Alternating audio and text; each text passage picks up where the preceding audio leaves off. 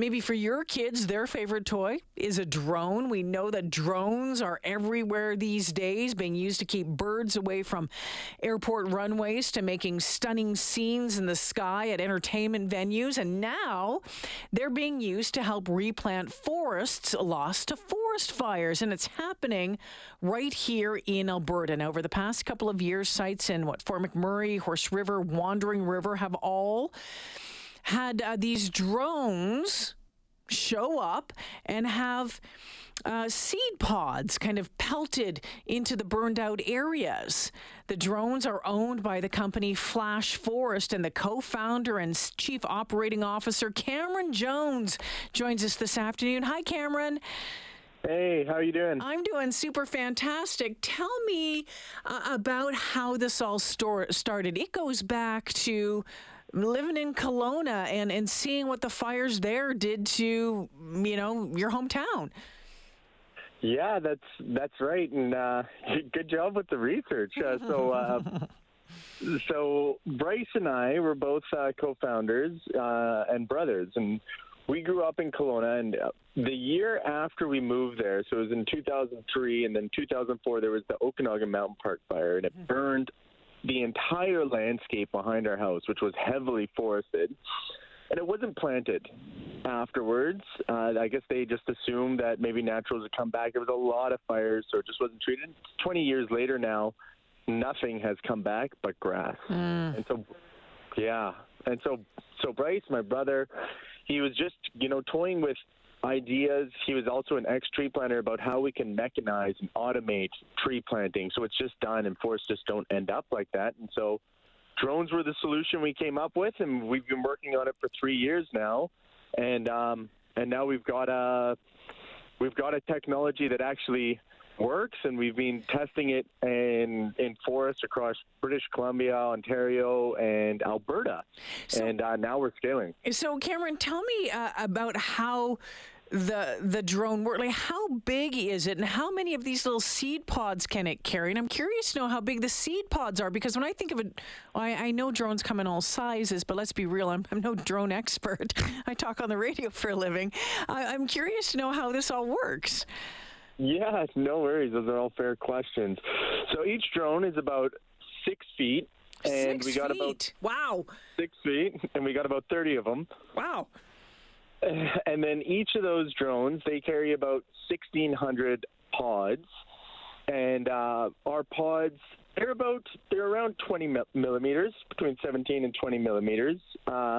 Before they're wet. And then what the drones do is we have a device on them that actually shoots them into the ground. They're shot at 5 per second. They embed into the soil, and then as soon as it rains, all of our pods swell up, they hold water, and then they just keep that seedling wet in case it stops raining, in case it gets hot and dry, which it tends to right now. So how long did it take you to come up with... I'm guessing that seed pod itself took some work to get it right. Oh, yes. Oh, yes. We thought the challenging part would be the drones. We figured that out pretty fast.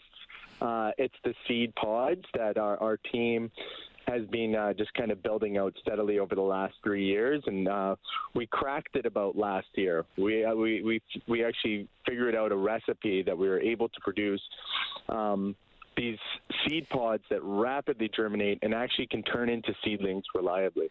How low are the drones firing when they shoot that's a mouthful.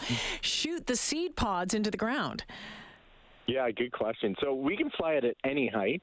If the site is clear and open, we can fly it 3 meters above the ground. But typically, because we're going into forests where they don't want to harvest it, they don't want to clear it, we want to keep the forest intact, but it's just burnt stands, we fly above the dead trees. So we're flying them about 30 meters above the canopy in a lot of instances, which is almost 100 feet. So how do you make sure that you're not wasting the seed pods, that you're not bouncing the seed pods off a burnt out tree trunk? Yeah. Well, that was learning for us in the first kind of 2 years. We're like, okay, when they land in the soil, they do great. But if we waste them, if we shoot them onto roads, rivers, rocks, and tree stumps. So now we have software. We got a whole software team that we have a map of the site, and then we use algorithm we developed that will tell us, hey, there's logs here, there's rocks here, there's water here. So our drones fly a path and it avoids all those zones, and it just narrows in on where we want to plant. Very cool. And so have you been able to go back, and I'm sure you have, but I'm curious to know, have you been able to go back and see how many of these seedlings have taken hold? Yes, we have. So, I can talk about Alberta. Yes, please. So we planted a few sites in Alberta over the last few years. They're all around Fort McMurray. So we did the Horse River Fire, right? That's the big burn you had in 2016. And so we did a site there, and they did really well, but we just did a very small site, right? It was about a hectare. So this spring, we went back and we did 2 sites that were each about 20 hectares. So that's about, give or take, about 60,000 trees. And on each hectare, we need about 1,500 trees. That's a really healthy forest. That's a good stand. Okay. And in one of the site, we had about 2,600, and the other site, we had 2,900. Oh, wow. All right. So there's good success there. So, Cameron, I'm curious then, how is this better than tree planters? Well, first of all, I don't want to claim that it's better than tree planters or will replace tree planters, because we absolutely need everyone planting trees. So we work with tree planters. We hire a lot of tree planters. We are another solution, because the reality is there's about 900 million trees that are cut down in Canada every year, and about 900 million that are replanted. Forest fires are not prioritized. And we had billions of trees, without exaggeration, billions of trees. Over 4 million hectares burned in Canada last year. Those forests aren't getting replanted. So that's why we said, okay, this is where we're going to come. We're going to fill a gap. And it's trickier for tree planters to go into forest fire areas, if I understand correctly, because as you mentioned earlier, they don't get cleared. It's more dangerous, isn't it? Exactly. Yeah, it is dangerous because you have these burnt stands, and they fall over, and they're very unpredictable. So we say, you know what? We'll park outside. We set up our camp outside, and then we fly over the whole stand without having to set foot inside. So, Cameron, what kind of trees are you planting, and are some of the seed pods working better for you than the others? Oh, that's such a good question. So in Alberta, we've done about 17 different species overall, but in Alberta we prioritize kind of 3. That's jack pine, white spruce, and black spruce. So these are all conifer trees. What we found that was really interesting, this is actually recent, is species like black spruce, they take a while to germinate. So we went back, we looked at our establishment rates, how many seedlings we were getting, and then we went back later at the end of the fall and then the next year, expecting the numbers to go down a little bit, and they all went up for black spruce. So we're like, black spruce does very well, but white spruce is one of our priorities. It's just such an important species in Alberta, and it's one of the forests that just really struggle after forest fires. So that's a big priority for us, and we love planting white spruce. Cameron, one more question for you before I let you go.